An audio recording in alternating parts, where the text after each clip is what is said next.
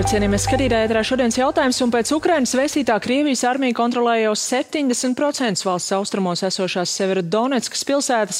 Turklāt iedzīvotāju evakuācija no Ložu krustagunīs nonākušā Luhanskas apgabala vairs nenotiek pastāvīgo apšaužu dēļ. Tomēr līdztekus netik labām ziņām no frontes ir arī cerīgākas vēstis. Amerikas Savienotās valstis un arī Vācija paziņojas par svarīgu ieroču piegādu Ukrainai. Bet kāpēc vēl tagad, tojoties kara 100. dienai, ir jārunā par nepietiekamu bruņojumu Ukrainas armijas pusē, kāda ir kopējā situācija frontē un cik būtisks papildinājums mūsu pašu gaisa telpas aizsardzībai būs Spānijas solītās raķešu sistēmas. Šokar saruna ar bijušo Nacionālo bruņoto spēku komandieri aizsardzības ministra padomnieku Raimondu Graubi. Labvakar. Labvakar. Pirms runājam par fronti, šodien tiešām vairākas ziņas par ieroču piegādēm. Par šīm Amerikas raķešu sistēmām tika runāts jau kādu laiku, bet tādas skaidrības nebija. Arī ASV prezidents izteicās pretrunīgi, tad jā, tad nē. Droši vien tādēļ, ka no Kremļa bija visai asa reakcija, un arī tagad pēc šī lēmuma ir asa reakcija, tā iemesla dēļ, ka tas darbības rādījus ļautu aizsniegt teorētiski arī kādus mērķus Krievijas teritorijā. Tagad, kad lēmums ir pieņems, kā jūs raksturot, cik būtisks pienesums Amerikai tas ir Ukrainai? Jā. Es varbūt sākšu ar to, ka mēs dažādi raksturojam to pašreizējo situāciju, kas ir frontes līnijā Ukrainā, bet viens ir skaidrs, ka viņš no tāda lēna, tāda ļoti konvencionāli, ļoti tāda iesaldēta konflikta, militāri iesaldēta konflikta ar nelielu Krievijas pārsvaru, tomēr es viņu definētu kā artilērijas karš šobrīd. Šobrīd notiek artilērijas karš. Un arī Krievu vienības izmanto šo viņa rīcībā esošu artilērijas tālās darbības, īpaši gan raķešu artilērijas pārsvaru, tādēļ ietekmējot Ukraiņus gan aizsardzības pozīcijās, gan arī aizmugurē. Un līdz ar to Ukraiņiem savukārt ir tikpat kā nav ar ko atbildēt vai ierobežots iespējas atbildēt uz šo artilērijas karu. Un tad šādas ieroču piegādes kā HIMARS vai HIMARS sistēmas, amerikāņi, kā viņi sauc, kur ir darbības, lai arī nedod pašus tālākos 300 km rādījus raķetes, bet 70 ir pietiekami ietekmīgs attālums, lai spētu, jau graut pārapgādes līnijas, lielas munīcijas krātuves vai degvielas vai komandu centrus. Viss tas, kas ietekmē Krievijas iespēju karot tādā tuvās darbības kontaktos. Un tur ir vēl viens ļoti būtisks moments, kas dod priekšrocību Ukraiņiem, jo mēs zinām, arī līdzinājās 100 dienu karš pierāda to, ka Ukraiņi ir ļoti, ļoti veiksmīgi kontaktu tuvās darbības cīņās. Ja? Un Krieviem, šīs artilērijas, tā ir milzīga priekšrocība izdedzinot visu sev priekšā, un tad var pārvietoties drošāk arī tiem, kuri negrib, kuri demoralizēti. Bet artilērijas morāli tas neietekmē. Artilērijas no 20, 50, 70 km attālumu šis pogas spiežot, viņš nav pakļauts šim stresam un šim ietekmē, ko mēs demoralizācijas, pakāpei, kāda ir kainiekam. Bet mēs redzam, ka tā šobrīd ir pietiekami smaga situācija Ukraiņiem, cik ātri šīs sistēmas varētu arī tiešām jau nonākt pie Severodonetskas, droši vien nē, bet vismaz šajā reģionā. Tur ir grūti atbildēt, jo tas viss ir atkarīgs no tā vai iepriekšējais, ko mēs nezinām, jo šīs gan apgādes, gan apmācības tiek turētas, noslēpumā. Mēs nezinām. Un proti, ja šis ekipāža apmācība jau ir uzsākta kādu laiku atpakaļ, kad tika sāk runāts par to, tad iespējams ātrāk apgāde. Bet ja tikai ar šo lēmumu sākās apmācība, tad, protams, tie procesi ir ilgāk. Kaut gan es droši, kad Ukraiņi izvēlās tos artilēristus vai tos nosūtīt instruktorus, kuri jau strādā ar padomu laikā ražotajām, bet tomēr principi apmēram vienādi jāiemācās tikai tā tehniskā daļa. To mēs droši vien tad redzēsim pēc notikumiem kaujas laukā, bet jūs jau minējāt teju 100 dienas, un šajā laikā mēs esam diezgan daudz runājot par ieroču piegādēm, dzirdējuši tādu piesardzību, ka tikai aizsardzības ieroči, ne uzbrukuma, arī tagad jūs teicāt, nav pašas tālākās raķetes, kas amerikāņiem bija. Tas narratīvs, ko Kremlis padomās, kā reaģēs, tomēr vēl joprojām ir aktuāls. Jā, acīm redzot ir, jo mēs redzam tomēr šīs gan novēlotās lēmumu pieņemt, bet tam seko virkni kaut kādu neskaidru birokrātisku procedūru, kas atkal aizkavē to. Un šeit patiesībā šis liktenis likts ir daļa vismaz tās cīņas pie Severodonetskas un gar šo upes krasta kopumā ir ļoti, ļoti izšķirošs, jo arī īpaši Putinam padarīsim prātā, ka tur ir tāds ļoti, ļoti nopietnas politiskais uzstādījums. Tur nav pārāk liela zemes gabaliņš palīdz Ukraiņu kontrolētais, kas ir pēc Krievijas, tiem kartes pieder Luganskas saucamajai republikai. Ja? Ar Doņetskas republiku savādāk. Bet Severodonetska daļa no tā, un vismaz tādas baumas bija runas, kad līdz 1. jūnijam vajadzēja pēc Putina pavēles būt Luganskas republikai atbrīvotai pilnībā, bet tas nav.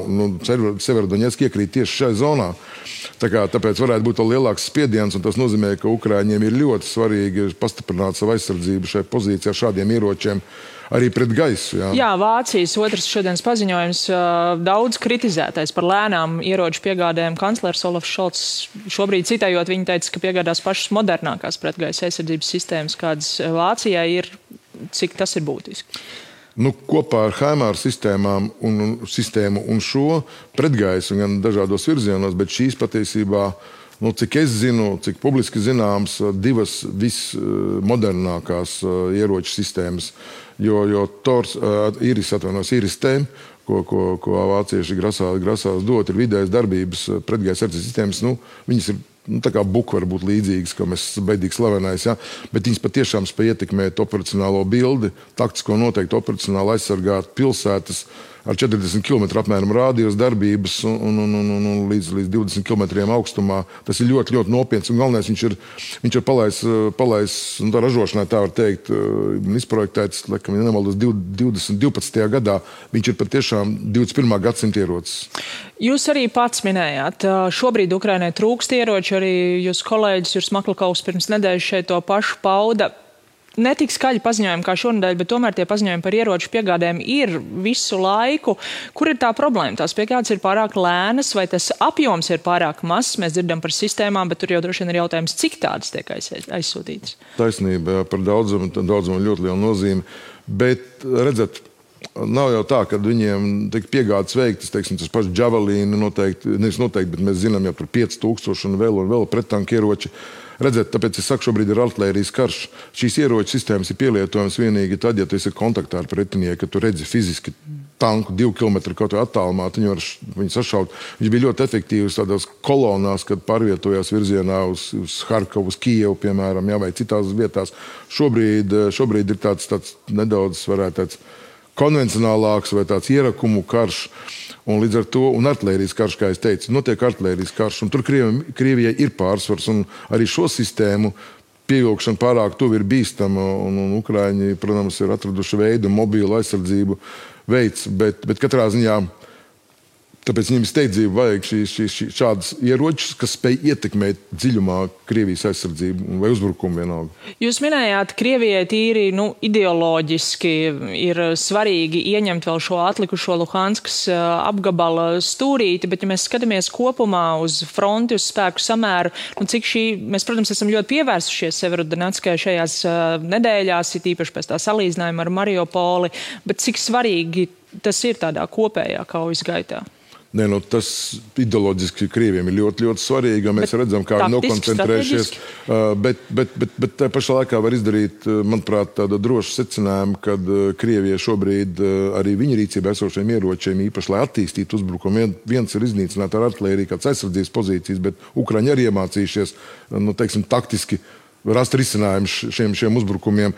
Viņiem tādām lielām ofensīvām, ja mēs skatāmies dienvidos vai augšā arī no Harkovas puses, Izjumas virziens ir apstājies tikpat kā.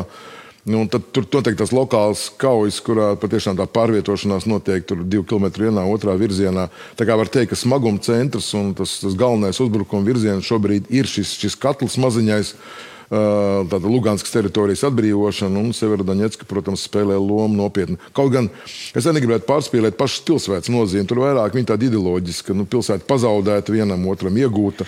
Militāri aizēja atkāpjoties pāri upei, Severodonetskas upei, pareizāk Ukraiņas, laikam jāizrunā, viņi arī turpināja šo aizsardzības līniju noturēt. Pilsētas pazaudēšana nerada automātisku kaut kādu pozīcijas vai līnijas aizsardzības pazaudēšanu. Bet ja mēs skatāmies no tāda humānā viedokļa, dzirdot visu, kas vēl joprojām notiek Mariupolē ar 10 000 mirušu civiliedzīvotāju neapglabātu, tad ir masu kapos. Vietnē Telegram ir pat vietne, grupa, kur cilvēki meklē, kādā masu kapā varētu būt abadīti viņu tuvinieki, vēl joprojām trūkst ūdens, pārtikas. šāda veida katastrofa būs arī Severodonetskā, vai to mēs šobrīd tur neredzam? Pēc manā rīcībā esošās tikko atklātajos informācijas, avotos atrast, šobrīd tā teritorija, es vēl šodien skatījos, gatavoties raidījumam, tā teritorija, kuru kontrolē Ukraina, nav tik daudz apdzīvot teritorija. Tā ir šobrīd Krievijas teritorijā. Tur vairāk rūpnieciskais rajons, viens tāds neliels, tad rūpnīca ķīmiski un vēl tā pieguļošās, tāda mazdārziņa varētu teikt. Ja?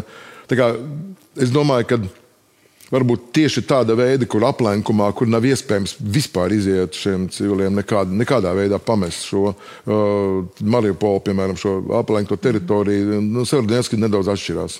Vienlaiks, protams, jautājums, kas notiek šajās Krievijas kontrolētajās teritorijās, Hersona jau no paša sākuma tāda ir bijusi un no turienes aizbēgušie stāsti par pazemošanu, par spīdzināšanu, cik lielām bažām pasaulē vispār vajadzētu būt par to, kas notiek tajās jau kādu laiku okupētajās teritorijās, par kurām mēs varbūt esam mazliet, ja nepiemirsuši, tad nerunājam tik daudz. Tad mēs atgriežamies pie sākuma jautājumu par šiem bruņojumiem. Tas ir kritiski svarīgi stāstīt, rādīt jums, žurnālistiem, visiem, kam ir iespējams rādīt, stāstīt, jo vienīgais veids, kā ietekmēt šīs varbūt politiski svārstīgās, neizlēmīgās valdības, daļai Vācijā, var teikt, daļai Francijā vai vēl vairākās valstīs, arī dienvidos Eiropas, ir vienīgi caur pilsoņiem, caur vēlētājiem. Jo, protams, tas ir visefektīvākais demokrātisko valstu mehānisms, kur paši cilvēki prasa kaut kādu risinājumu, kaut kādu rezultātu redzot. Un es domāju, ka arī Vācija lielā mērā lēmumi tiek pieņemti, tāpēc, ka Vācijas sabiedrība ir diezgan atbalstoša. Arī, vai mēs pastamies, ko Deutsche Welle rāda, vai tur Bilde, vai Sterns, vai kas tur kaut ko raksta.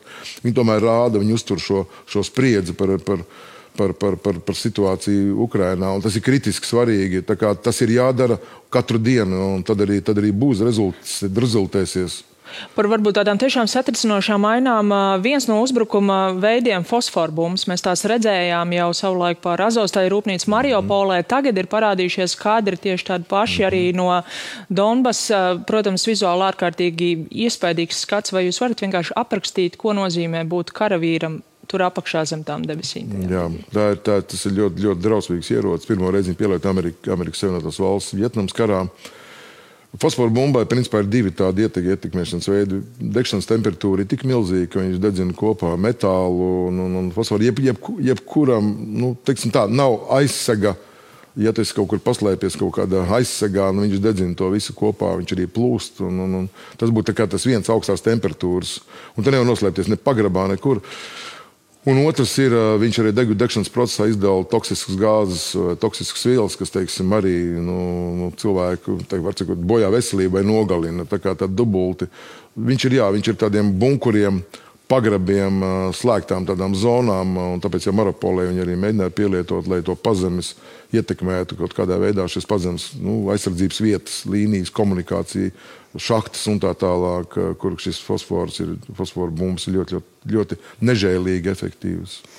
Nežēlība, tas ir tas, ko mēs redzam no Krievijas visu šī kara gaitā, bet tīri taktiski par šīm 100 dienām jūs redzat, ka Krieva armija ir mācījusies no savām kļūdām, kļuvusi taktiski gudrāka savos uzbrukumos? Šajās 100 dienās es jums apsveikšu Ukraiņus ar šo uzvarēto kauju. Karš nav beidzies. Kauja ir uzvarēta pirmā, karš turpinās. Vēl būs uzvarošas kaujas. Ceru, būs arī zaudējumi. Bet mācīties, mēs jau redzam par šo lienošo karu vai šo artilērijas karu. Tas ir viens no secinājumiem. Gan baidoties vai nepaļaujoties savu karavīru spēju būt kontaktā ar pretinieku un gūt uzvaru kontaktu kaujās, un tāpēc arī tiek pielietot artilērija, iznīcināti gan priekšējās aizsardzības pozīcijas, gan dziļumā, un tur Krievijai ir ļoti, ļoti liels pārsvars artilērijā. Šauj viņi ar, teiksim, augstā kara munīciju, neprecīzo munīciju, tātad arī blakus civilie upuri palielinās loģiski. Aiz tā iemesla, ka tiek noklāti rajoni, ja tā var teikt. Jā, precīzā munīcija viņiem ir beigusies vairāk. Tā saucamā precīzā, kur nebija tik precīza, vai ir beigusies, tas arī varbūt tā precīzi nav zināms. Mēs varam pieļaut, kad viņi var taupīt kaut kāds krājums, bet to, ka ir izšauts ļoti nozīmīgs daudzums. Jā, dažādi analītiķi, dažādi lēši, līdz 60%. No 40 līdz 60% apmēram tajās robežās varētu būt šis precīzās munīcijas izlietojums šobrīd Krievijai. Atkāpjoties varbūt mazliet no Ukrainas par NATO, Ukrainas kara dēļ NATO ģenerālsekretāra pilnvaras tika pagarināts, bet tiek runāts jau arī par nākamo vadītāju. Un viena no versijām, kas ir izskanējusi, ir, ka nākamais vadītājs varētu nākt no Baltijas valstīm. Viens piemērs pašreizējā Igaunijas premjera Kaja Kallas. Kā jūs redzat, cik reāli, ka tiešām turpmāk NATO virsvadību varētu uzņemties kāds no Baltijas reģiona? Es domāju, ka reālāk patiesībā, ka šobrīd tā kopējā tendence, lai arī vīrietis nomainītu sievieti, nomainītu vīrieti un kaut kā arī NATO sakarā. Mēs redzam, Eiropas Savienībā šīs izmaiņas ļoti tāds nozīmīgas un arī, es domāju, ka arī savā vietā von Lēna, teiksim, manuprāt, pietiekami aktīvi un enerģiski un apliecina savu profesionālo varēšanu. Tad es neizslēdzu. Un ja mēs šādam algoritmam sekojam, neizslēdzu, kad varētu būt sieviete NATO vadībā. Tad, sekot šim algoritmam, tur tas soliņš patiešām sašaurinās un baltieši virknē trijām, vismaz, cik es sapratu, iespējamām Baltijas kandidātēm, būtu iespējamība, jā. Arī šo sacensību uzvarēt. Bet ņemot vērā, ka Baltijas valstīm tomēr ir atšķirīga izpratne par Krieviju un tās potenciālo uzvedību, kā mēs to esam redzējuši līdz šim rietumos, dienvidos, vai tas tad arī kaut ko būtiski mainīt tajā NATO darbībā, vai tur tomēr viss nosaka lielās dalībvalstis? Nē, protams, ka lielās dalībvalstis ir lielāka ietekme, bet tomēr jūs pat minējāt, Krievijas tomēr šīs konflikta izraisītais karš dod priekšrocības kandidātam no Baltijas reģiona šo procesu labāk saprast. Esot tuvumā, es domāju, tā ir viena no atbildēm arī varbūt arī Latvijas sabiedrībai, kad saka, kāpēc vācieši aktīvi nepalīdz vai pārmet. Tur ir arī tāds diezgan saprotams izskaidrojums, paturēsim prātā, ka mūsu izpratne par Krieviju ir krasi atšķīrās no tā, kāda bija Vācijā, piemēram, pirms 3 mēnešiem. 3 mēnešos diezgan radikāli, tas ir pozitīvā ziņa. Protams, šis notiek pa lēnu, bet jebkurā gadījumā tā ir ļoti pozitīva ziņa, kāda bija Vācija pirms 3 mēnešiem, kāda viņi ir tagad, ja? Kāda ir Vācijas sabiedrība. Viņi ir mācās šajos 3 mēnešos. Mēs dzīvojam, mūsu prezidenti un arī Igaunijas un Lietuvas prezidentes ir bijuši šeit gadu desmitiem, līdz ar to šī mūsu priekšstats noteikti ir labāks izpratne par situāciju. Noslēgumā par mūsu pašu aizsardzību. Spānijas solītās vidējās distances šīs pretgaisa aizsardzības raķetes. Cik būtisks papildinājums mums tas būs? Vēl pirms pāris dienām Panorāmas kolēģiem no Nacionālās aizsardzības akadēmijas eksperts pauda, ka tas noteikti lāpa tos caurums, kas mūsu pretgaisa aizsardzības sistēmā ir, bet tikai ar to droši vien arī nepietiks ilgtermiņā. Nē, protams, droši nepietiks.